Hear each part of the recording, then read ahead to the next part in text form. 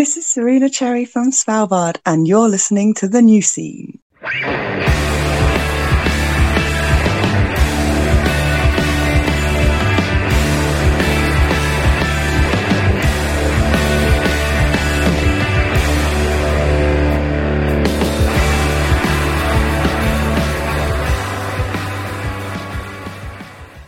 Hello, everybody, and welcome to The New Scene. This is Keith. And Tommy. And we're back with another fresh and exciting episode. And tonight, on the show, Travis Shettel of Piebald. We have spoken to Travis. We have gotten the goods. And we will be delivering them to you momentarily. Yeah, I can't wait for you guys to hear it. I got super excited because Travis is a part of a band that my wife and I don't share much in common when it comes to music, but we both love Piebald, and which is for her, she doesn't love much music, but it's one of those bands that we can share. And I'm just so glad I got to ask him a couple things that were really kind of nagging questions I had over the years and things I just wanted to kind of get out in the open, and nothing like juicy, like, oh, what about this? Like, just clarifying things, having been a fan for a long time. I really just wanted to make sure I got some closure on some lyrical content, name choice, just that kind of stuff. It was such a great time, and he's a super nice guy. Yeah, great band, great person. So strap in, you're going to be hearing that soon. And folks, just some quick reminders. Follow us on everything. Twitch.tv/The New Scene. Facebook, The New Scene, YouTube, The New Scene, and please subscribe to us there. Like the videos, comment if you dig them. Twitter and Instagram, New Scene Pod. And folks, I can't believe I have not announced this on the show yet, but we have shirts. They're live. They're here. The long sleeve Life is Music is Life New Scene Podcast shirt is live. Pre-orders are up. To get your shirt, go to the Death Wish store and search The New Scene. You'll see the shirt. You can order it. The post is also up on our page. Check it there. The best way to support us right now is to buy this shirt. We don't have a Patreon. We don't ask for any money, but we have this shirt, and it's a great looking shirt. So if you want to support us, pick yours up today. The design is by Brian Morgante of Flesh and Bone Design. Pre-order yours now. It's ready. It's here. Let's do it. Oh, yes. And of course, support our sponsor, Iodine Recordings. Check them out at iodinerecords.com. Great bands, great merch, great everything. Now, Tommy, there is more breaking news in the Every Time I Die camp. A lot has happened. Last week, we announced that the band released a statement saying they were done. And then Keith released a legal notice that the band sent him to separate from the band. And then the bass player Steve I hope I'm saying this right. Steve Machichi. Oh boy. He released a statement, a long statement, and I got like halfway through it and I was like, oh man, I'm like tired of reading statements. Tommy, this band sounds like they have a lot of issues. They need that therapist that Metallica had. Yeah. They sound like they have a lot of issues with Keith, and Keith has issues with his brother, and everyone's got problems in one of the statements, they said we should have just broke up in 2014. Oh, Jesus. I think that was in a statement Keith released. I can't keep track of all the statements, but apparently things were bad in 2014, and he said we should have just broken up then. So I guess this was a long time coming, huh? Yeah, this sounds like a lot of these issues have been kind of bubbling under the surface, and that show in upstate New York kind of just brought everything to a head, apparently. Yeah, so it's done. I guess that's it. Well, I'll play Hot Damn tonight and light a candle. Floater is such a good song. It is a great song. There's a couple tracks on Hot Damn that I can just play over and over again. Track 2, I don't remember the name of it, Off Broadway, I think, and Floater. I really like the lyrics in Floater, and I go back to that song the most. It's a shame because they're a good band. They still make cool music, and I don't know. It bums me out, especially when it's like a family type thing. They're brothers. I know I've butted heads with siblings of mine But I really just hope everything comes to. I hope they give themselves enough of a break that eventually they can sit down when everybody has cooler heads, and hopefully they can come back together at some point and play some music so everybody can come back and have a great time. I think they will. I think they just need an extended break. Yeah. Best wishes to Every Time I Die. And what else is going on? Oh, Little Greenhouse came out last weekend, Tommy. Oh, yeah. You sent me a track right away. Yeah, I was like, this is the best song I've ever heard. It was the first song on the record. This is my new favorite band now. I love this record. I listen to it a lot. I actually I was kind of taken aback with the first song you sent me, because it was like, I was very used to the sound that you had sent me on the first one. And I was like, oh, okay, this is the single, kind of ran that into the ground. And then you sent me that one, and there's a really heavy section in the about 2.5 minutes deep where he's screaming. Yeah, I did not. That kind of came out of left field and kind of hit me. I was like, wow. And it's good heavy. I mean, it's not like let's just put it this way. It's not misplaced. It clearly fits in line with the song structure and the way it works. But at the same time, definitely not what I thought it was going to sound like. Yeah, it's tasteful heavy thrown in there. They don't shy away from a little bit of aggression here and there, but I think it's a fantastic album. Congrats to the gentlemen in the band. I like it a lot. And that inspired me to go back and listen to Blink-182, the self-titled. And I forgot how good that record is. I would listen to songs here and there, but I listened to the whole thing through, and a lot of it, most of it, is really good. And I can really hear the influence on Anxious. Tommy, did you go back and listen to Here's Your Letter? I did. What'd you think? It's okay. Oh, that's not my cup of tea. I can understand it's a great. I will say this: the lyrics are very heartfelt and they're poignant. I mean, it's a good song. I don't know what it is about that kind of melodic, kind of that type of music. For some reason, I tend to zone out. If that makes any sense, like rather than really focusing on kind of the music, I tend to kind of focus on my surroundings rather than the actual music itself. So it doesn't grab you? It doesn't, no. Well, here's the thing. That's not my go-to genre, but Blink are so good that I am compelled by them when I listen to it. The power of Christ compels you. Sure, why not? So that's it. So we're out of time for this segment. Check back in with us at segment 3. Because we're going to talk about my birthday recap, Tommy. Ooh, I'd love to hear about this. Yes. And we're going to read some listener feedback. It's going to be very exciting. But folks, right now, we are going to talk to Travis Shettel of Piebald. Enjoy. Hey! You're part of it! Yeah! You're part of it! You're part of it! Yeah! You're part of it!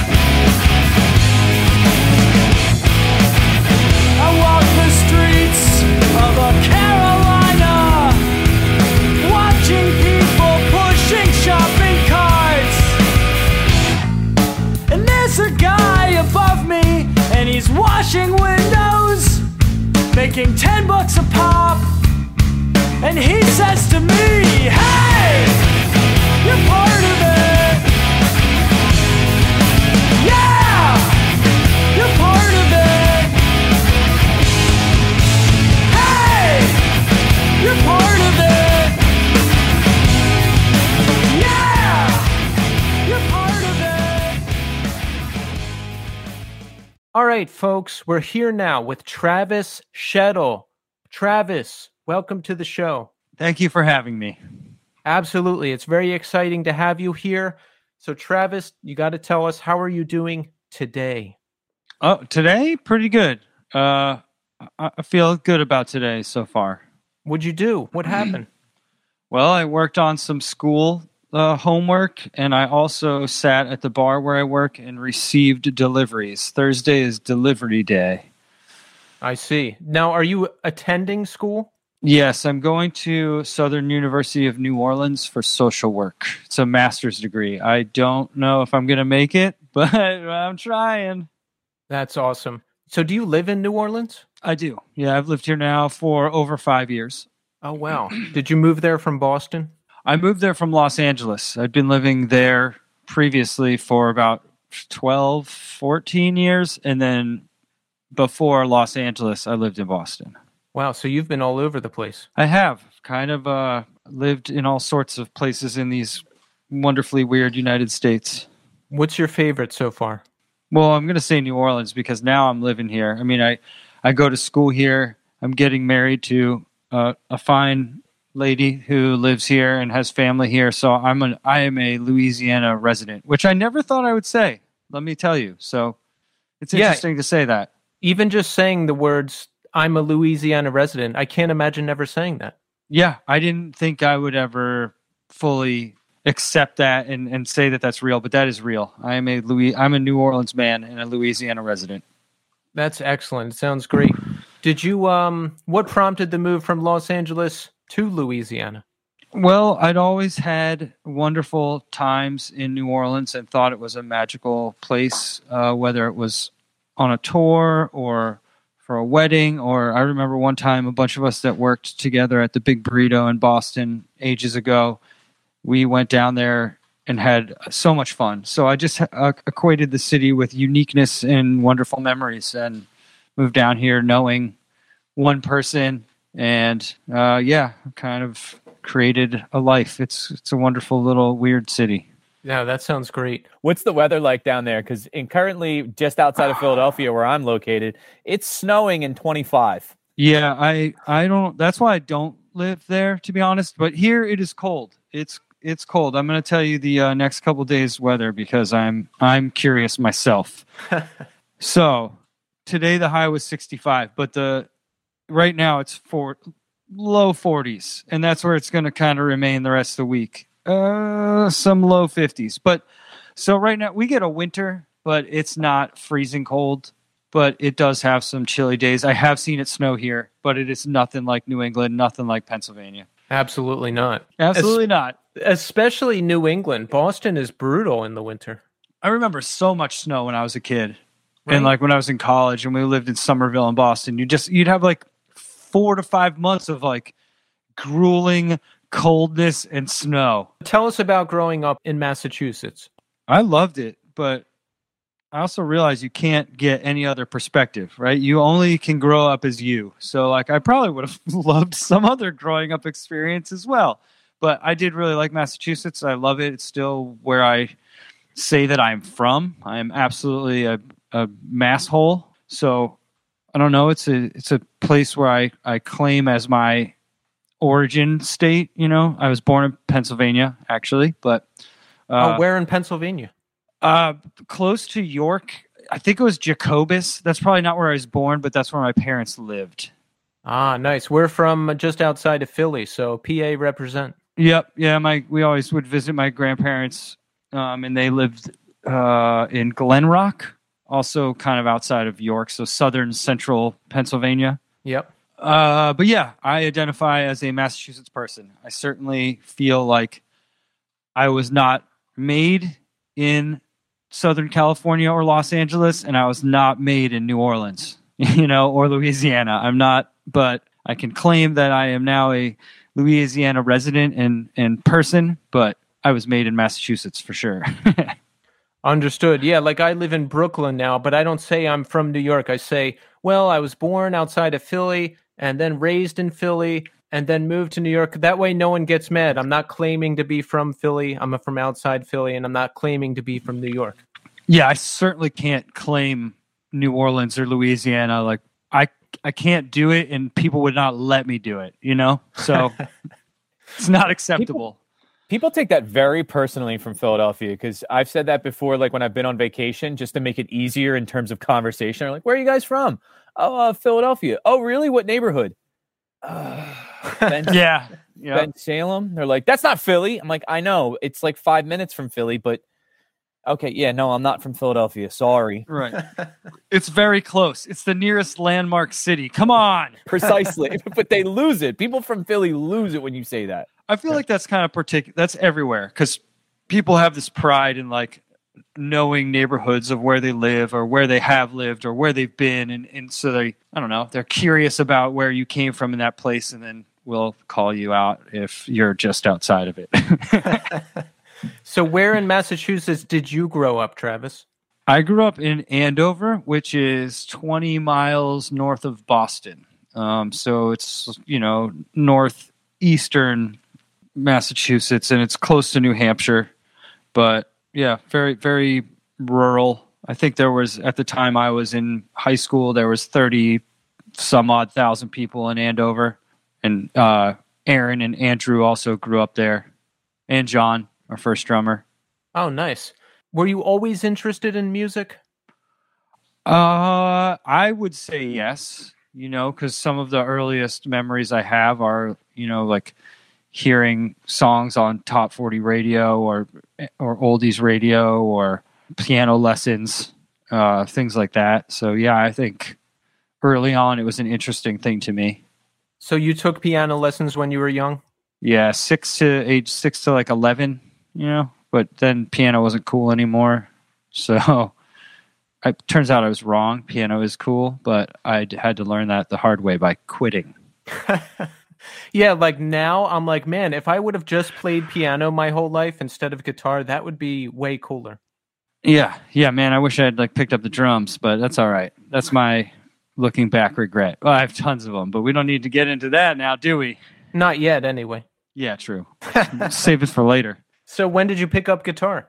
Well, after piano, I think I went to bass for a little bit because I thought the bass was fun, and I still do. I love playing bass. It's fun. I enjoy it. But then that didn't last very long with lessons, at least, and then there was I remember doing some sort of a classical guitar, and that just wasn't really up my alley, but it was cool. I was impressed by it. And then I somehow got my hands on an electric guitar, and I never took lessons on it. But that was the end, the beginning of the end.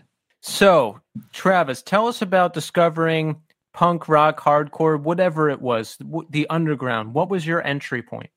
I would say there are two things here. There's two pivotal, crucial things that happened. One was a radio station called WFNX, which was an alternative radio station from Boston. And they played things like Elvis Costello and the Cars and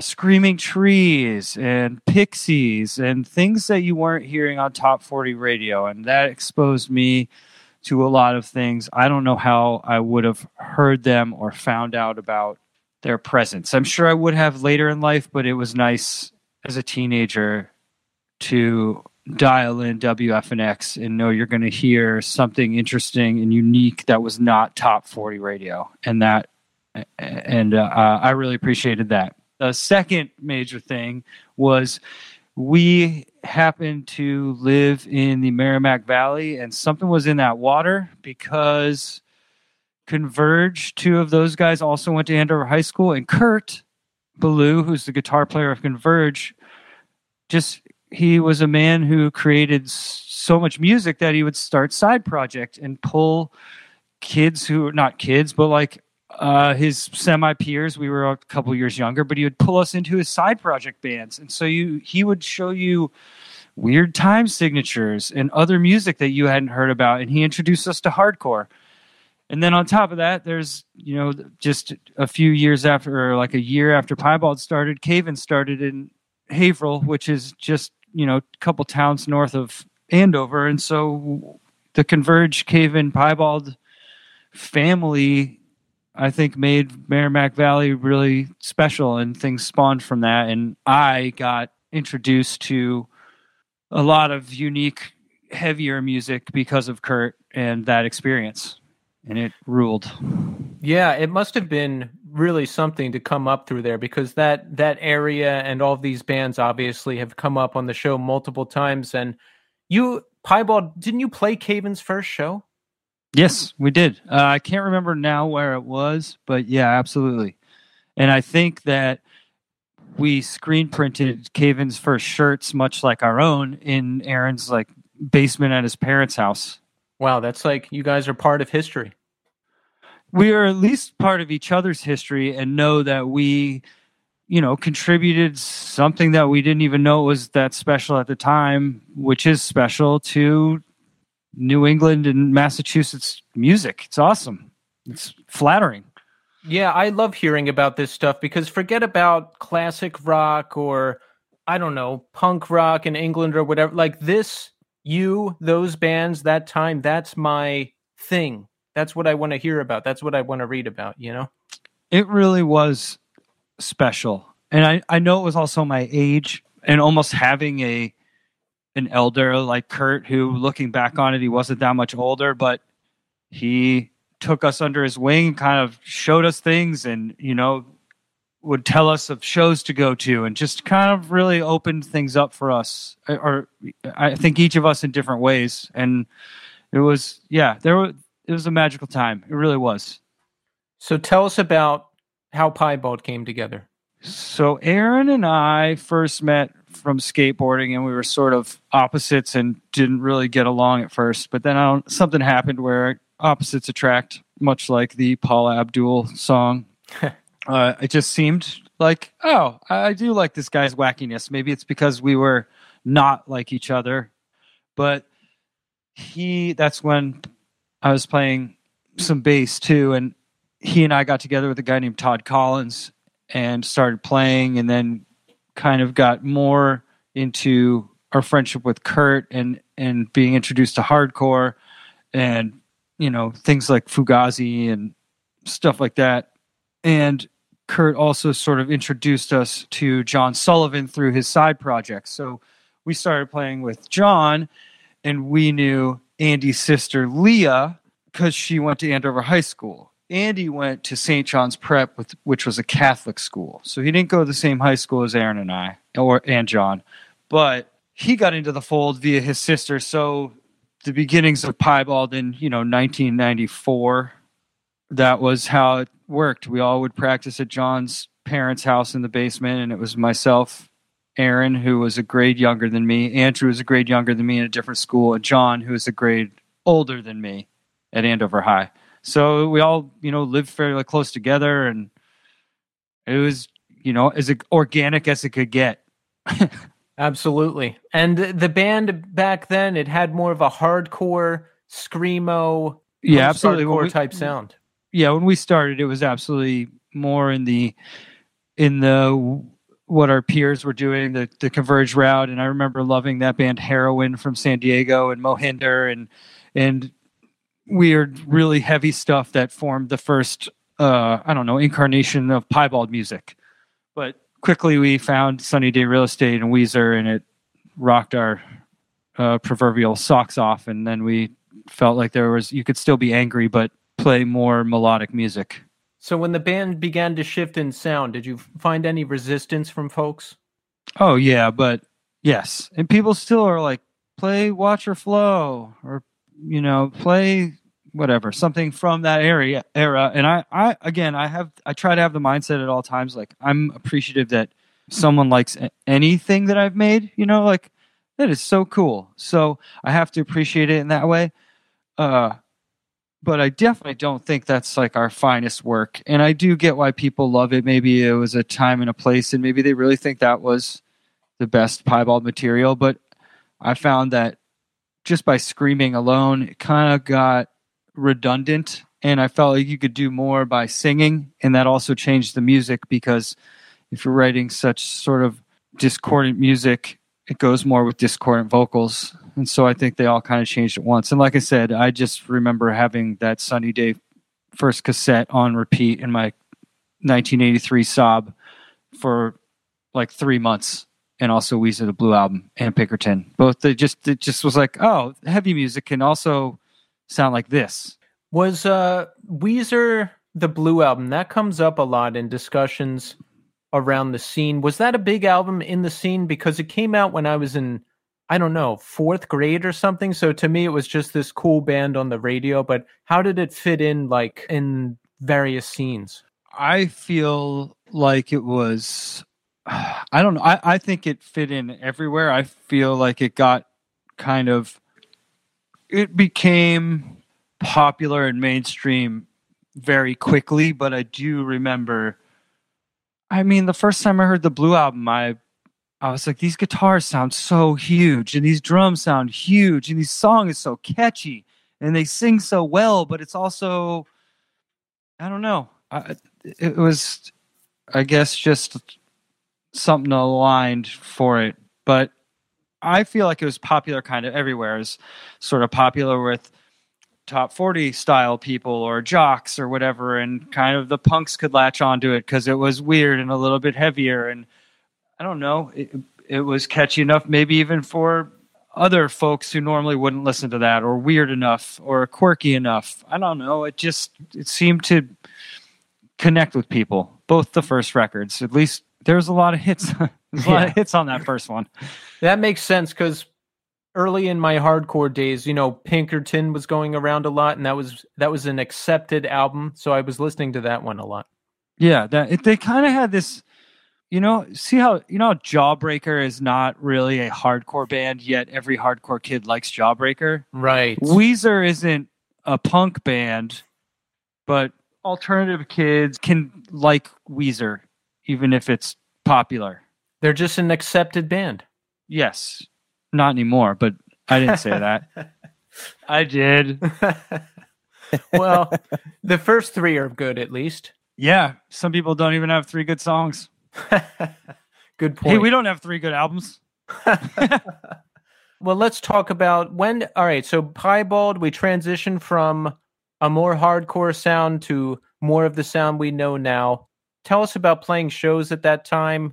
Tell us about when things kind of started to pick up and solidify. When did you notice it? I feel like I really noticed it after Friends, but we did tour quite a bit after Venetian Blinds came out, and even Rock Revolution.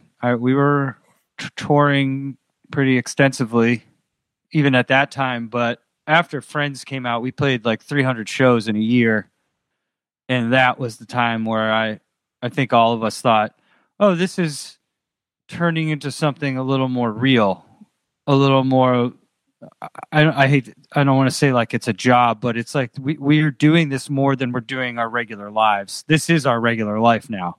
Yeah, I remember you guys all over the place. My friend booked you at the Kill Time in Philly for a show. Yep. I saw you there.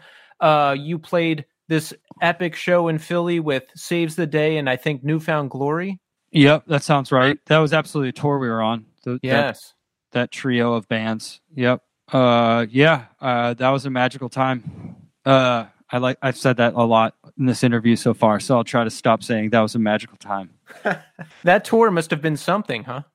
It was amazing. I was looking through Polaroids because Friends, we are the friends we have, turns 20 in February, and that is wild to me, but we're trying to collect things from that time. But I also found Polaroids from that Saves the Day Newfound Glory tour, and it's amazing how young we all look. Obviously, it's, I think that was 99. I might be wrong, but that sounds about right to me. 99, 2000. Yep. So that was, we're closer to 25 years ago than we are to 20 years ago. How old were you at that time? 22. So it must have been a great time. You're 22 years old. You're playing these great shows. Are you touring nationally at that point? Yeah, we had toured quite a bit already. I remember the first East Coast tour we did with Cave In. Then the following summer, we did a U.S. tour with Jesuit. And then I want to say the following summer was when we went out with J. June. And then from there, it wasn't just summers. It was like we were just, tour whenever we could, have jobs that sort of let us off the hook. Or at some point in there, we didn't have jobs. We were just musicking, which was fantastic as well. But, yeah. So speaking of touring, talk about the tour bus. Now, I've heard that the tour bus was a central figure with the band, and you guys have even written songs about it. Yes. His name was Melvin. And he was one of those, he's a literal school bus, but the short bus with the taller ceiling. So I don't remember why we named him Melvin, but he was painted like a school bus. We did one tour where we had all the regular school bus seats in there, and then we realized this is not very comfortable, and we pulled things out, put a bench seat in there that folded down into like where you could sleep. We built a loft. The gear went in the back under the loft. And then this was probably the most impressive part. We put a hammock in, and Aaron drilled it into one end of the ceiling and the other end of the ceiling, and we clipped it in the middle. But when you weren't moving, it was better. But you could just pull it down and be in the middle aisle on a hammock. It's pretty magical. Oh, magical. So someone could be driving and someone else could just be asleep in a hammock? Yes, but the hammock definitely, this, I do remember this. The hammock was much better when you weren't driving. That makes sense. Yeah, I see why that worked out that way. So talk about the shows and touring at that time. Did you find acceptance with, I mean, you're touring with Jesuit and Cave-In. Did you have tough crowds?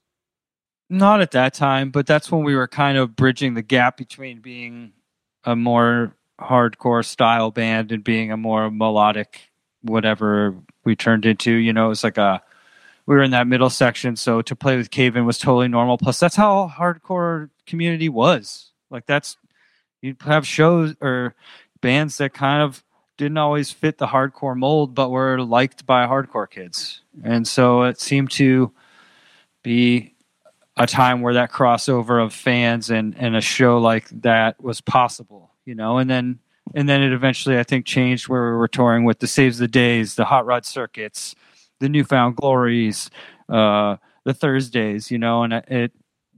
But I do remember there would be very diverse shows in Boston and the suburbs in the mid and late 90s. Yeah, I mean, back then you could see a ska band with a hardcore band with a grind band with an emo band on a bill, and it did, you know, it was fine. Absolutely, 100%. I think we need to get back to that, because then I'd be able to check out more bands in one spot, and it would be very convenient for me. Yeah, well, I think maybe you have to kind of set up some sort of law or something and see if you know any politicians to try and get that into like if you have a show in Philly or the surrounding area, oh, you're in New York. In New York or the surrounding area, you need to make sure that the diverse nature of the show is up to Keith's standards. I think a lot of the diversity we saw in shows growing up was just because everybody was friends. It seemed like one big, huge community of people. And it was like, oh, so-and-so just started a band. Cool, put them on the bill. Like, yes, there was definitely that sort of camaraderie, and a normal hardcore show wasn't all the same sounding bands. It would be often 8 bands, which is, you know, a little too many, but we didn't know what we were doing. That sounded, you know, 2 sounded the same, and then 3 other ones sounded different, and then there was the weird oddball band that you were like, how did they get on here? This is awesome and weird. And like, I don't know, it's just a time where it seemed like that was all accepted under the guise of hardcore, and it was beautiful. And going to a show in your area back in the day must have been wild. I mean, was there ever a show where like Jesuit and Piebald and Converge and Cave-In and ISIS all played together? I bet that happened. I don't have a specific date for you, but I bet something of that nature. I bet, did you list 5 bands including us? I bet 4 of those 5 bands are on some bill. That happened. That's amazing. Yeah, it was a cool time. I always liked those crowds mixing until it was like, there was a couple bands I remember specifically in Philly where a couple guys that were in heavier bands started like a more melodic kind of pop punk band. And then people that were fans of that would come out to see them and not know what they were getting into and walk straight into a real like Philadelphia kind of, people are just moshing hard as fuck. And it's like, there's people that are like, oh, I came here from in the suburbs and I'm just going to hang out with my friends and enjoy myself. And now my nose is split open and I have to find a ride home. Right. Yeah. I feel like there was probably some of that in Boston. We had the FSU presence that I remember was a little bit horrifying for us for a while there, but I feel like those things just sort of either wore themselves out or stopped becoming a problem, right? Like, did that stuff just sort of lessen? Did it go away, or did we did the scene seems to like progress and grow a little bit, and it just ditched that stuff. I'm not sure, but it seemed to have left at a certain. It was there and it seemed prominent for a little while, and then just kind of, I don't know, dispersed as a concept. It does seem better now. Yeah. Yeah, and again, I can't ever bring myself back to 25 or 22 and experience those things, and I'm sure they happened somewhere now, but I don't know about them, you know. Did you ever have wild moshing at a Piebald show and you had to be like, guys, tone it down? Yeah, that's happened before. Often though, it's more like, you know, you see somebody is physically either in pain or getting maybe a little bit too much of a rub down by another person, where you gotta like, hey, cool it, you know. But yeah, there's been those moments. Tell us about the Red Barn. It was a wonderful venue in North Andover. A lot of great shows happened there. I don't really know what it was. It was legitimately a red barn, but there was one big open room, and then in the back there was almost like a kitchen. So I don't know if it was like, there was also not much around it. There weren't any houses around. It was like, I don't quite understand what this was. Maybe this used to be a camp area or something like that, or people use it for, because there was definitely a lot of outdoor space near that venue. But so you'd put all your gear in the kitchen area. There was a tiny little stage right outside of that area, and then just a big boxy room. But Marilyn, who ran a skate shop, was this older, I only say that because when you're young and you're trying to convince someone to have a show somewhere, it's not as easy as if you're like, you know, in your 40s or 50s and going to talk to somebody, be like, hey, I want to make these all ages shows happen for these kids. So I think that's probably what she did somehow, and maybe new people, but she was able to sort of be, I don't know, in a way, a chaperone, I guess, and somehow made shows like that happen. They'd be all ages. You couldn't have alcohol there, obviously, but it would, you know, the kids of the scene would book touring bands and bring them into the Red Barn. Marilyn would facilitate it. We'd pick a date, you know, and you just make shows happen there. And I want to say there was a couple-year period where there was hundreds of shows that happened there that were amazing. Did you get some like big-time acts through there? I would not say they were ever big-time acts, but there were some wonderful shows that, you know, like I remember seeing Walleye there. You remember that New Jersey band? And I thought, how cool that I'm seeing Walleye in the Red Barn. But is that a big-time act? I don't really think so. It was more like it supported the hardcore community of bands who needed a fairly small, all-ages venue to play that had a hardcore / punk crowd attached to it.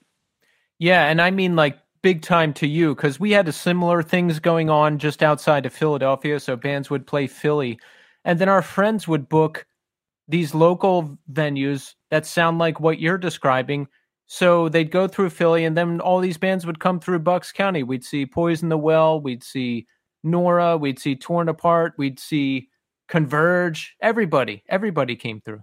Yep, that was probably a kind of a thing. If someone has the access to a community center style place at that time, you know, not only were a lot of us just not drinking because of our philosophical beliefs, but like we were too young anyway. So it's not, you know, like we just needed a place to be loud and annoying, and those places provided that.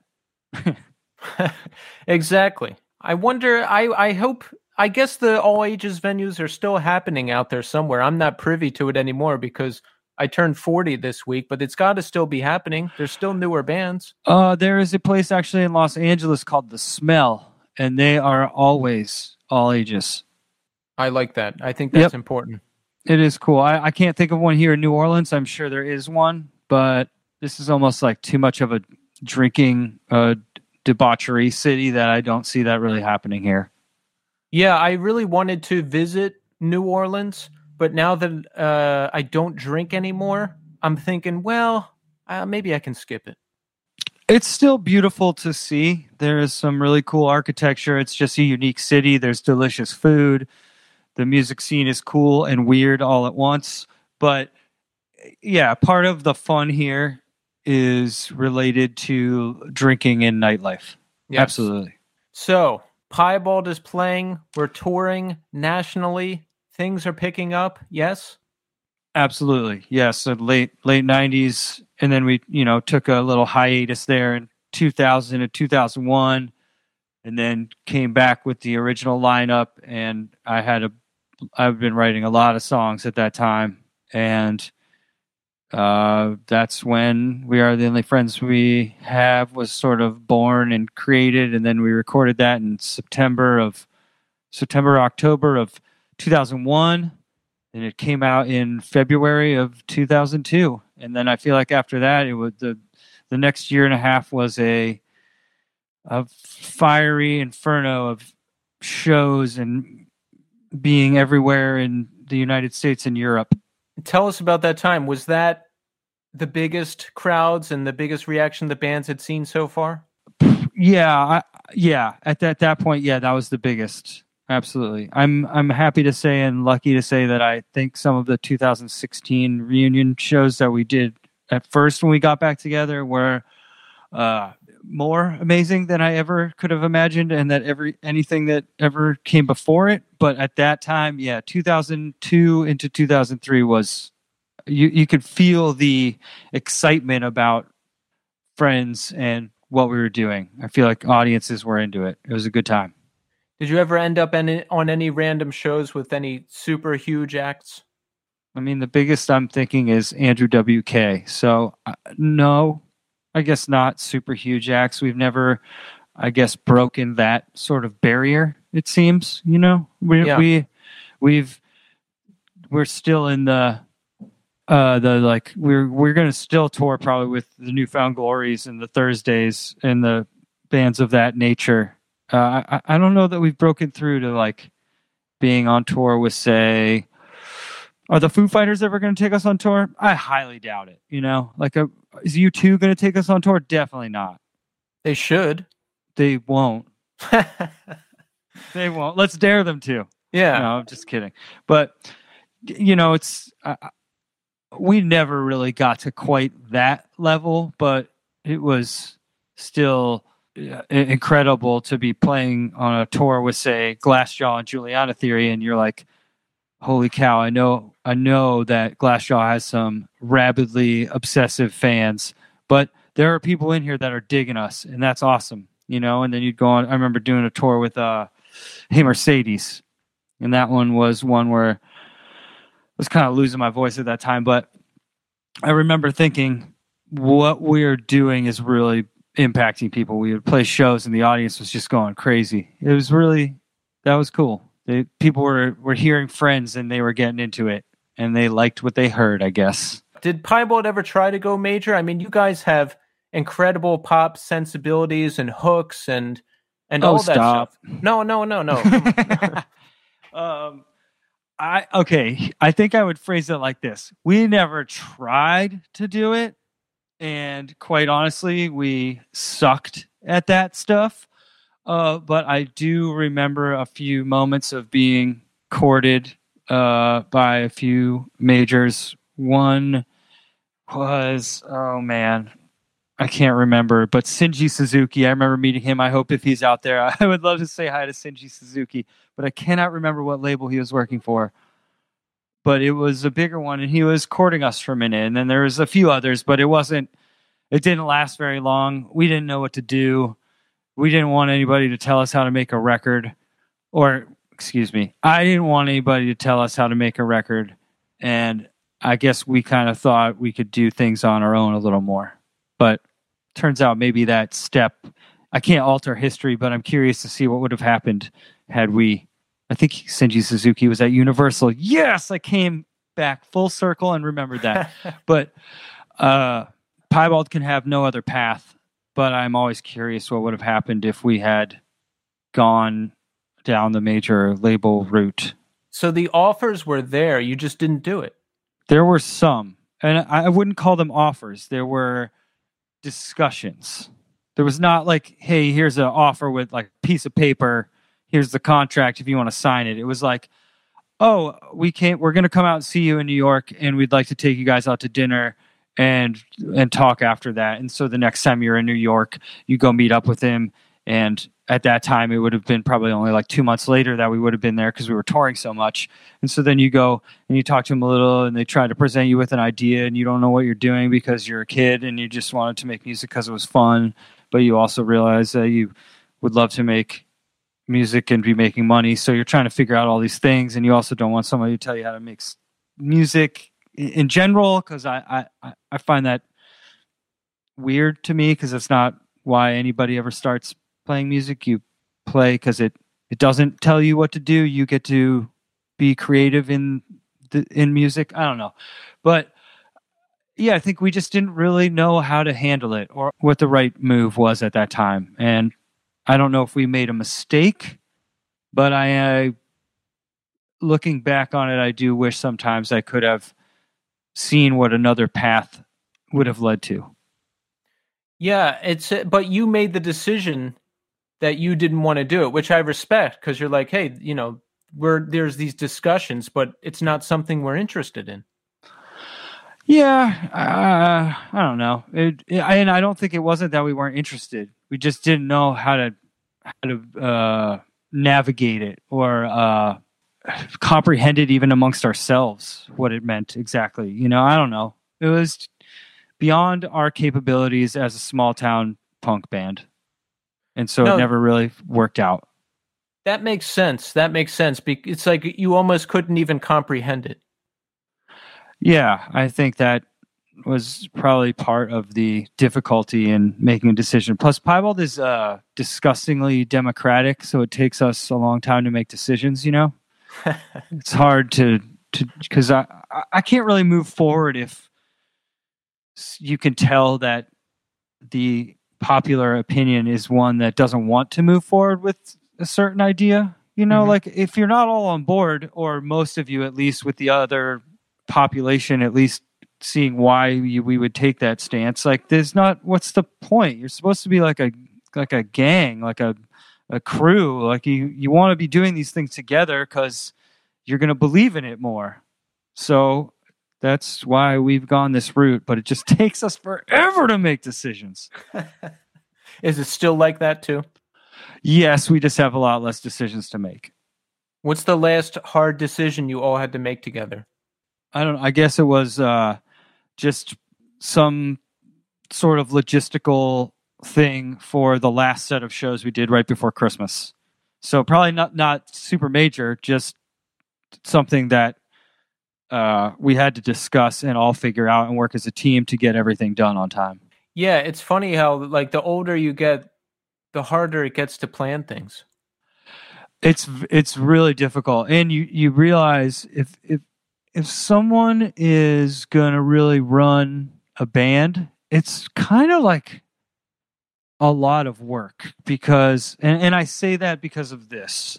If in our case, right, you go on tour, and we played a week of shows before the holidays, and so there's things like van rental, where your hotel is going to be. You need to make merch, and that's got to happen a couple weeks to months before this starts. So you need designs, and then if you're doing social media, you kind of got to make sure that keeps going and you have content for that, so people are paying attention and they know you're going to tour. There's really things to take care of. You need to advance the shows. There's stuff to take care of all the time. There's a lot of little details that take effort and time. How much of that do you guys have to do yourselves? Do you have management who helps book anything or set up any of that stuff? We have a booking agent that we've had for a very long time. His name is Matt Galley. He is God sent, but he still books us. But our main person, like doing social media right now, is what I would call our tour manager. His name is Dana, because everyone sort of has full-time jobs and can't focus on things specifically. But like in this past tour, Andy did all the merch work. All of us sort of worked out hotel ideas, but Dana would book the actual hotel. Dana got the van for us. He's been doing social media. So Dana is kind of our go-to Piebald liaison these days, who is doing a lot of the dirty work. It's nice to have help, right? Because I've done it both ways, where I do everything myself and where I have a little help, and it's nice to have a little help. It's nice to have a lot of help, but it's equally nice to have a little help. So the band is going strong until around 2007, yes? Yes, 2007. I think we played our last official in quotes shows in 2008, but we decided to call it in 2007. Why? Just because everybody's life had the importance of Piebald was shrinking in everyone's life. That's how I'll say it. It was on the back burner of everyone's mindsets instead of the thing we were trying to push and grow together as a unit. It was kind of like we were dragging ourselves along, and it was becoming a chore. That makes sense. Yeah, I mean, we get older, priorities change, right? Yep. Yeah, things change. People want to not have no money and go on tour 5 months of the year, and people want to maybe have a child, like everyone else in Piebald has a child now, and some of them are 10, and careers are going to say, you can't tour 6 months of the year. And also, I think we had I wouldn't say it was a devastating blow, but when we put out All Ears, All Eyes, All the Time, I think we didn't anticipate how little of a response it would get. Like it just seemed like after Friends, we were kind of riding this wave, and then we put out All Ears, All Eyes, All the Time, and it was just kind of like silence, or people were almost like, this isn't what I wanted them to do. And that's okay, because we made the album we wanted to at the time. But I definitely think that aided in, the end being 3 years after that. Have you seen a better response to that album over the years? I know sometimes it just takes people a long time to come around on a piece of music if it's not what they expected. I guess a little, yes. But it still feels like we and I almost avoid it, Yeah. We play as few songs as possible from it. We probably ever know a total of 3 songs on that record at any time. It's like, I don't know. It's weird. I sadly wished we looked upon that record with more fond memories. So even today, you still don't look upon it with the most fond memories? No, I don't. And is it just because of the response, or did you wish like maybe you did something different when you guys were writing it? I think it's both. And maybe not in the writing, but maybe in the like how we went about the recording. I think we were just our minds were a little too fanciful, thinking we could do all sorts of weird, or what we thought was weird studio stuff instead of focusing on the song. Maybe, I don't know where we went wrong exactly, and maybe someone will tell me that we didn't, but in my personal opinion, yes, people's reaction to it certainly was a not ideal thing, but then also I just feel like, I don't know, we didn't maybe make the best record we could have. So what did you do once the band was over initially? I don't know, I bartended and then started other projects like TS and the Past Haunts with my friends Ben and Heather. That was my next musical thing. But yeah, I just worked and hung out in Los Angeles for a while. Did you ever at any time want to get out of music and think, hey, I'm going to become an accountant or something? No, neither of those are really right. Because I never fully think I'm going to get out of music. I think at some point I had one of those, I'm never going to play music again. But I realized that's stupid. Like, no matter what, my life is going to have some involvement in music. And then I'm never going to be an accountant. I worked in data entry for Tufts Health Plans or something, and I legitimately took a piece of paper and made sure it matched what was on the computer. I will not work in an office job like that. I just can't do it. I don't blame you. I've done those menial entry-level office jobs, and they really suck the life out of you. I don't even want to enter buildings like that. Makes sense. So the band ended up getting back together around 2010, yes? Yeah, we played some reunion shows there. Let me see. I think we played a West Coast and East Coast Bamboozle, and then we went to Europe. But that wasn't really a reformation. That was like a reunion. But now I would say we were a reformed band. At what point did you become reformed? And was it weird? Was there any discussions that you had to work through or anything like that? Yeah, I do think there was discussions we had to work through. I feel like in 2016, when we played those reunion shows, we weren't quite sure what was going to happen. But then since then, 2017, 2018, even 2019, 20, and 21, we played shows in all of those. That's a pretty working band. But I think the real conversation when you're a band is like, are you going to make new music? And I think that took me a very long time to come around to. And that's part of why we did the Christmas EP first, because they don't have to be a Piebald song per se. It's just got to be a holiday song. So it maybe took a little bit of the stress of writing a new Piebald song off of it. And I think that did help, because we were able to like get back in a room again and still be writing new songs, but not have is this going to work on an album? How do we feel about it? Do we like it? It's like, no, let's have a fun time and just bash out 3 songs about weird holiday stuff. And then I think it did open a door. It made us be like, oh, this is really fun. We should try to maybe write some new songs. And I think that was a conversation we all had to have. And maybe those guys wanted to bend me to do it more than I wanted to at first, but I've certainly come around and we've been writing songs. So it's cool.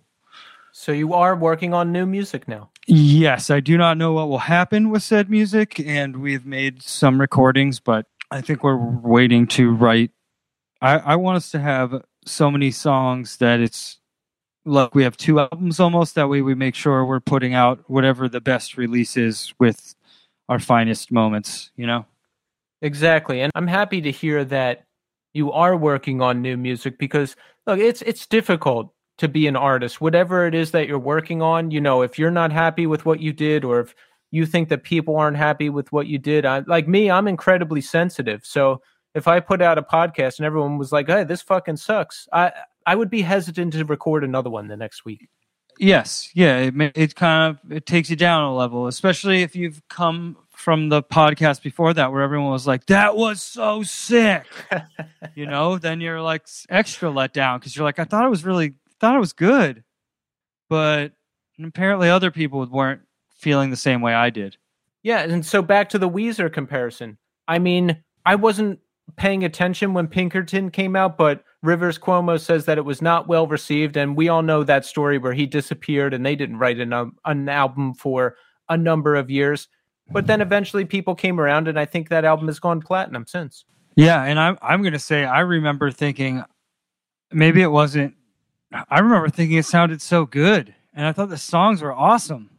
I didn't know why people were down on it, because after that, to me, I don't know. I guess you could take critique in so many ways, and it's weird what some people like and what some people don't like. You just never know how it's going to shake out. Yeah, at all. I was going to say, I think like one of the things with the follow-up to the Blue album, the Blue album hit really hard when I was in like 5th or 6th grade. I think people were mad that it wasn't the Blue album part 2, if that makes sense. Like they wanted that same kind of like heavy sound. Like I keep thinking back to my one friend was really like, loved that song, My Name is Jonas. Mm-hmm. And he was like, I love that they mixed that acoustic part and then the heavy part comes in. It sounds so like boisterous and bombastic. It's so heavy. And it's like, when you hear Pinkerton, you don't get as much of that. And I think that's what people expected. And when they didn't hear it, they were like, never mind. What's next? Yeah. Yeah, they should have put out maybe not should have, but they maybe put the Green album out before Pinkerton. You can't redo. You cannot. Exactly. And in terms of art and artists and all that stuff, you know who I think of a lot of times? Robin Williams. Now, I think my point is you have to just keep doing what you're doing and not let people get you down, which I know is impossible in some cases. But if you look at all the movies Robin Williams has done, most of them are horrible or you haven't heard of them. You know, like one day I went on his IMDb and I was like, he's done this many movies, but you think of like the 5 best ones, but that's over spans of decades. Right.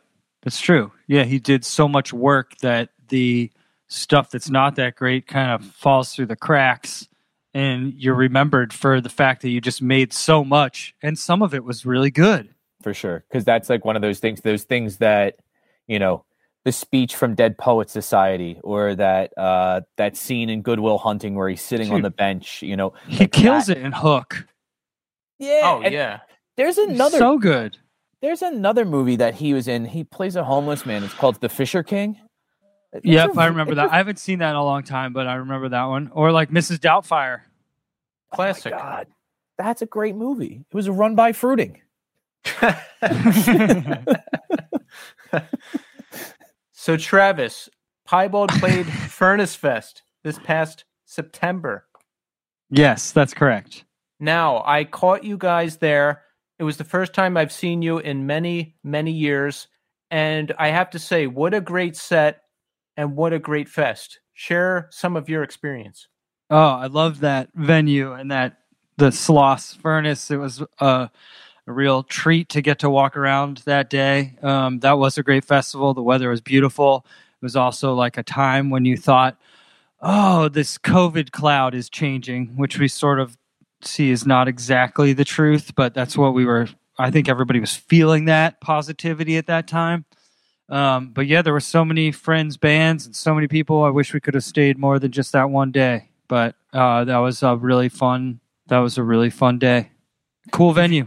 Did Piebald ever play any of the older Furnace Fests? No, this is our first. At least in my memory, it was. So it's possible there was another one. Yeah, absolutely. Yeah, I don't remember every someone could tell me, no, you played it in, 2000 whatever, and I'd be like, oh, okay, yeah, I'm sorry, I'm wrong. Yeah, the amount of shows Piebald has played, it would be impossible to remember all of them. Yeah, I don't. So I heard you were once roommates with Casey from Iodine Recordings. Yeah, I think he lived in our Blaine Street house, or maybe it was after that, the Empire Street apartments. Give us the scoop on him. Was he an annoying roommate? Did he ever bother you?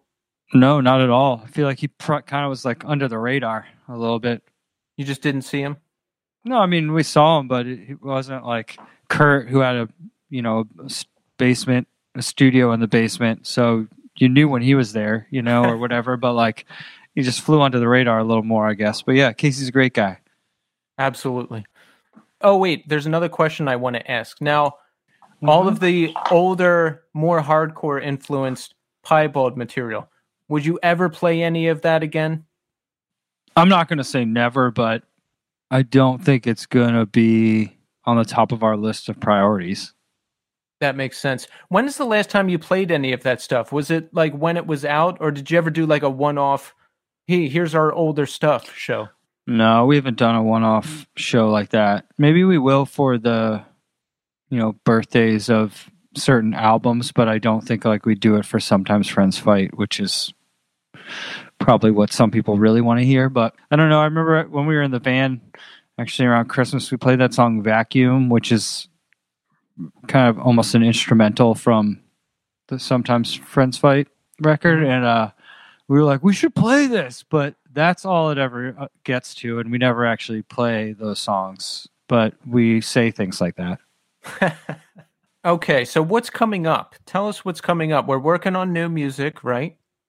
Yeah, and we're going to play the fest in Florida in October, but that's right now all we got on the docket this year. I'm getting married. That's cool for me. When are you getting married? October 8th. Nice. Congratulations. Thank you very much. Is it going to be a big wedding? Not huge, but it'll be big. Carrie and I both have really big families. So I think she's not here now, but she was adding up just the family guests, and that's 96 people. Ooh, yeah. And I like my friends more than my family. Did I say that out loud? I did. It's okay, though. none of my family will listen to this, but Me either. yeah, so it's fine. I can say things like that. But yeah, we both have big families. It's a little tricky, but we're going to make it happen. Well, that's awesome. Congrats. Thank you. Any plans for kids? No, we're she on like our first or second date, I overheard her say to somebody, "I don't want to have kids." And I remember tapping her on the shoulder and being like, "I just heard what you said and you just got so much hotter." Like it was like, this is perfect. Because sometimes, especially at this age, if you want children, you got to get going. You know, Right. like you're not waiting around. So I was happy to hear that she wasn't interested in that because I am not either. So that's also like a big uniting or dividing decision right there. So when you're not involved with Piebald and music and various projects, what are some things you enjoy doing? Let's see. I mean, I love listening to records, reading. Right now I'm in school, and enjoying isn't maybe the right word, but I'm appreciating all the learning I'm doing. So that's kind of my current life. Bartending is my job. But yeah, I don't know. Riding my bike around New Orleans is nice, but it's a little cold tonight, so I won't be doing that. But yeah, music's the number one hobby. Either listening to it or just kicking around with a guitar. Nice. I have a question. Mm-hmm. So first, I'm going to start off with a Punisher type thing. Oh boy, I'm ready. So I've loved Piebald for a really long time, and I married a girl who has absolutely no connection to music at all. Like music is background noise to her. She puts on music and she doesn't really listen to it. She doesn't pay attention to it. But when I was making mixed CDs for her when we were in college, she'd always say, "Hey, can you put those 2 punk rock songs that I really like?" And I would be like, "I don't know what you're talking about." What she meant was American Hearts and Grace Kelly with Wings. Oh, That's what she loved, those songs. And one of the things she always asks is, she knows all the words to Grace Kelly with Wings, but she's like, "What? I don't understand. What's the connection between this woman looking great in a dress and a cactus? I don't understand it." Like, well, I'm talking to that dude tonight. I'll ask him. I'll ask him. Yeah, I think looking back on it, that's just a song about taking things for granted, and it was snippets of connecting things that don't seem connected. Okay.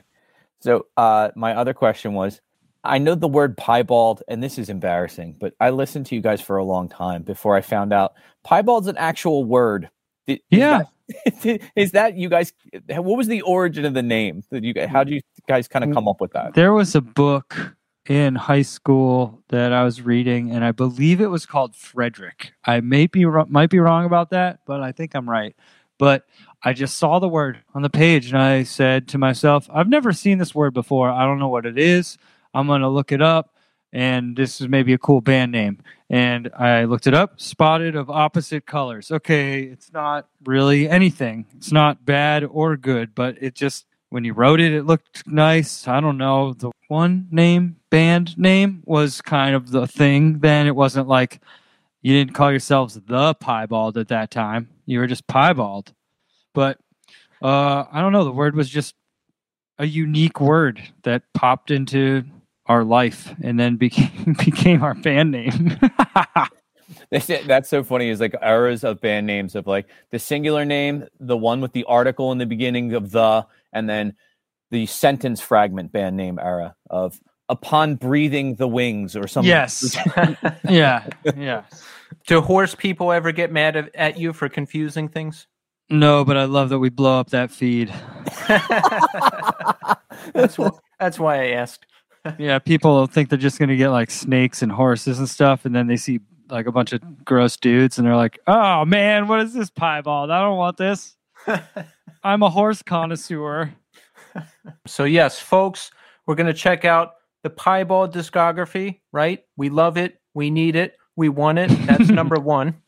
Piebald is playing Fest this coming October. We're going to go to that, right? Right, Travis?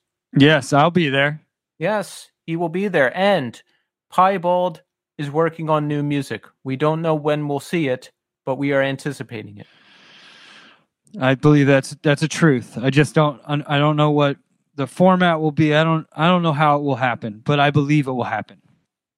Well, we're standing by. And Travis, I want to thank you for coming on the show tonight. You know, Tommy and myself and many others out there really appreciate you and what you do and what the band does. So thank you. Thank you. Thank you so much. And thanks for walking me through all this digital age stuff. I think we got there. We certainly did. Thank you.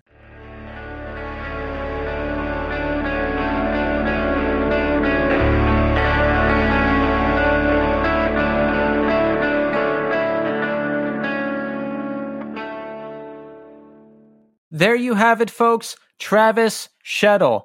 Excellent conversation. It was great hearing about Piebald. There was stuff I didn't know, and it was interesting when he talked about the response in albums from We Are the Only Friends We Have to All Ears, All Eyes all the time, and just, you know, how he was candid about how people reacted to the album and his own feelings on it. I thought that was really interesting stuff. Yeah, and I like his mindset of like, I made an album that I like, so if anybody else likes it, that's good for them, and if they don't, it is what it is. Like, at least I did something I was happy with.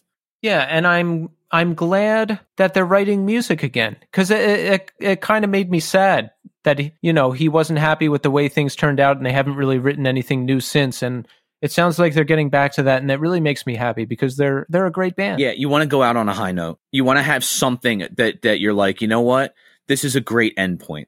So I hope whatever comes out next, and hopefully after that, is something they can really, like, people will kind of sink their teeth into. Yeah. So thank you, Travis. That was great. And how are we doing, Tommy? Now, I turned 40 this past weekend, Tommy. Yes. Now, folks, I'm going to tell you something. Something very beautiful and emotional happened. Tommy called me on FaceTime as I was leaving the house, getting on the subway, and I was like, what's going on? What happened? And then he texted me, and he's like, listen, call me back, because the girls want to sing happy birthday to you. And I was like, oh my God. So I got to where I was going and I called him back, and Tommy and his whole family sang happy birthday to me. And folks, I'm getting weepy right now, even telling the story, Tommy. I kind of got that feeling from you. Like, and that's why I got off at the end. I was like, all right, man, well, I know you're on your way somewhere. So have a good night. I don't want you to feel upset on there, but it was like, we were talking about it at dinner, and I was like, tonight's Keith's birthday. And Ellie immediately was like, well, we're going to call him and sing happy birthday. It wasn't even like can we? It was like, well, we'll call him. And I was like, okay, well, let me text him and see what's going on. Let me try to figure this out. Like, but they were like adamant, like, no. It's your friend's birthday. We're calling them. You have to sing happy. Who's going to sing happy birthday to him? I'm like, I don't know what his plans are for tonight. Maybe he's going to go somewhere and they're going to sing happy birthday to him there. And she's like, well, we'll do it too. Oh, it was beautiful. I was like overwhelmed with emotion. After I got off the phone with Tommy, wrote him a nice message. I was like, thank you so much. And then I was at my thing, right, Tommy? And I left the thing, and everybody standing outside sang happy birthday to me. Aww. And I was like, oh, I was so embarrassed. And then we all went out to eat. And guess what happened there, Tommy? They sang happy birthday to you. Again, and they brought out cake, and it was just, listen, it was a great time. My birthday is a weird time. I'm in this self-fulfilling doom prophecy because I don't know if I've talked about it on the show, but my older brother died in 1998, the day before my birthday. He died. I found him dead. He was diabetic and had a seizure, and no one knew it happened. And it's a sore spot in our family. It caused a lot of trauma. I think I had PTSD after it and was untreated, honestly, because I just think back on it now and I'm like, geez, that was crazy. So my birthday's a weird time. It's kind of overshadowed by this thing. And I'm like, do I say something? Do I not say something? And then I don't say something and no one addresses it and I'm mad, or they do address it and it's not enough. It's this whole thing, Tommy. But this is the first year where I felt centered and happy, and I just told people that it was happening, and I didn't have very many expectations, and nice things happened. I went out to a nice meal. I bought myself an ice cream cake, and Tommy, I'm taking the ice cream cake out of the freezer and just eating it, eating it whole with a fork. I'm not even like cutting a slice off and putting it on a plate. I just pull the cake out and eat it with a fork. So it doesn't look like a nice like Pac-Man. Like there's not like slices taken out of it and you like put it on a plate. You're just It's turning into a mess. It's turning into a mess. I love that. It looks like a nice slices taken out, but I was like, what the hell am I getting plates dirty for? It's just me here. I love that. Yeah, but Tommy, it turned out to be a great weekend. I saw Robert Butcher again. We hung out in the park and fed squirrels. It's funny. We sit in Tompkins Square Park. It's like 20 degrees out, and we're just like two old men sitting there feeding pigeons and squirrels. That's a nice time to spend with somebody, though. I'll be honest with you, I've never done that before. I've never sat in a park and fed birds. I should do that one day. You have to get up here, and we have to hang out with him. That'd be really fun. Yeah. You're gonna do it once this new COVID variant settles down and it gets warmer. We're gonna get you up here. But yeah. So great weekend. What's going on with you? Give me the scoop. Nothing with me. I've actually been really good. Oh. Cool thing. I had my interview today for my new position. You had the interview. I had my first round. So I passed the first round. Thursday, they are going to email me a video of another teacher teaching. And my performance task over the weekend will be to critique their teaching and basically mock up what my feedback would be like verbally. Like, what would I say to them about what they can change in their classroom, what's going well, and what if they can change anything, what are the steps they need to take. Well, that sounds great. Yeah, so I have that coming up this weekend. We just got over. I actually missed it this time. Everybody got sick in the house with the sole exception of myself. I ducked it somehow. But wait. You're saying that there's more sick going around? Everybody had a cough. Everybody. Oh. My God. Everybody had a cough. Actually, Sunday, Monday, Tuesday, and Wednesday were absolutely awful because the baby was fine during the day. No fever. She really didn't have a cough. She really kind of had just like a slight runny nose. So we took her Sunday to walk-in hours, got her COVID tested. She's totally fine. All she had was a ear infection. So we got her on medicine. She started slowly getting better, but whenever she would lay down, she would start coughing. So she would sleep in like these 2 and 3 hour bursts. And like, she sleeps like 12 hours a night. She goes to bed at 7:00 at night. She wakes up at like 6:30 or 7:00 in the morning. So it was a constant parade of Kelly and I just being like, oh my God, she's up. Like just us getting up and trying to rock her back to sleep. A couple of the nights she ended up back in our bed where we were just like propping her up with pillows because the taller she sat up, the less she coughed. And I had not slept well Sunday, Monday, or Tuesday night. And I felt literally. Have you considered just like moving away? No, like you mean like running away from my family? Yeah, but like just for a year until this whole sick thing calms down. No. But what Kelly and I came up with, and this was actually like we literally stood in the kitchen and flipped a coin, and the idea being when the baby wakes up that night, it will not be a tag team. It will be a singular person's duty. We have the whole basement set up as a bedroom, so. Whoever won the coin toss would go sleep in the bedroom when the baby woke up. So who won? Kelly. So did you check that coin? Yeah, no, I checked it. I actually selected the coin on part. Like I picked it out. I flipped it. She called it in the air. She won. So when the baby woke up, and this is the funny part, the baby woke up and she only woke up once. And I did the complete like not what you're supposed to do thing, which is, you're really supposed to rock her, get her back to sleep like in her normal pattern. I literally just grabbed her, put her on my chest, and went back to bed like nothing else happened. And she slept on my chest for like 4 hours. I woke up with this sweaty mess of a child like breathing into my face. And the first thought I had when I woke up was, well, whatever she has, I have now. There's no way I'm avoiding this at this point. And I ended up not getting it. So I was really excited about that. Work is going really well. My students just got back really great data from their last round of testing. So apparently I'm doing okay at what I do. And everybody's back on the mend. Everybody's healthy. Everybody's back in school. No fevers, no medicine. Everybody's off antibiotics. And I'm just looking forward to, this weekend coming up and spending some time hanging out, cleaning the house, going to Costco, typical family stuff.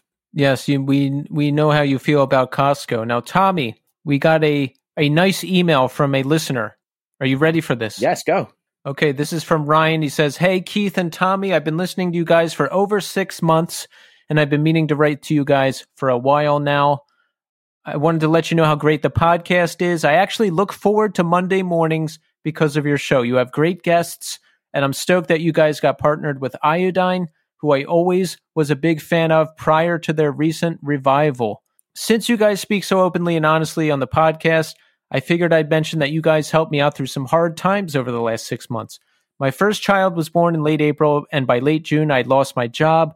I'd been with the company for over 8 years and was let go in a pretty disgusting fashion. I struggled and still struggle with resentment over this, and I've struggled to find a job in the same industry that I love so much, and as a result, I was drinking more and gaining weight, all while caring for my newborn son. I've recently bounced back a little and wanted to thank you guys for what you're doing. I admire your honesty about your own personal struggles, as well as dealing with major shifts in your careers. Everything about the music and the podcast is great, but it's these personal touches that keep me, and I'm sure many other listeners, coming back. While I'm still looking for the right permanent job, you inspired me to focus on self-improvement. I'm working on my CAPM certification and chilling out with the drinking. Wow. Yeah, Ryan, thank you so much. This is great.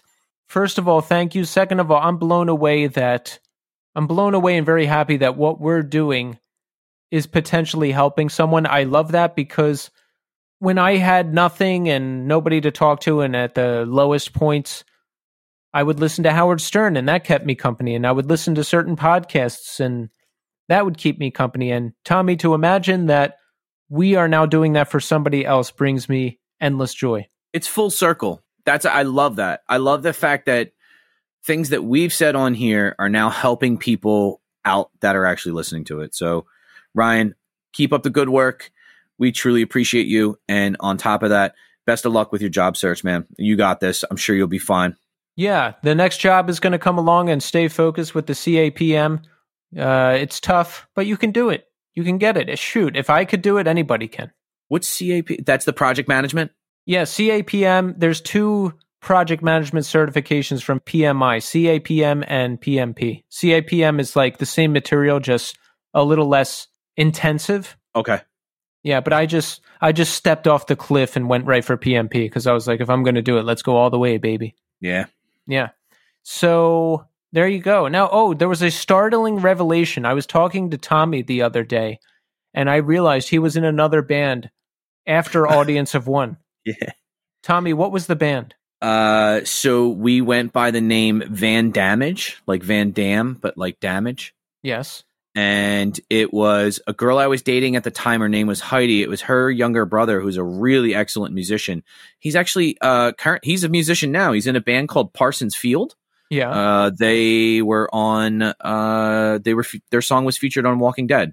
It was myself, this kid named James Ruther, and another kid named Chris Efkowitz. And what kind of band was it? It sounded like Grade, like kind of like heavier but more melodic heavy. How many shows did you play? 2. Do you have any recordings? I don't believe so, but Are there recordings? There was a recording. We had a 4-track that we hung 2 microphones in the room while we practiced one time, just so we could hear what it sounded like. But I don't know if they are still in existence, but I have texted people to find out if they are still available. And did anyone reply? No. I never knew you were in another band. It was short-lived. I think we only played for about we practiced for about 2 or 3 months, and then we played 2 shows, and I went away to college, and that was it. And that's when we never heard from Tommy again until he returned in 2004, and then he and I got drunk every weekend for the next 10 years. Yeah, pretty much. I was that prodigal son, except for, I just came back and got hammered. Yeah, well, listen, now we're doing this. You love to see it. Now, it's all progress. Progress not perfection. I love it. Yeah. All right. Well, listen, we're out of time. Thanks everybody for listening. We're back next week with another exciting episode, new guest. So thanks everybody for listening, and until next time.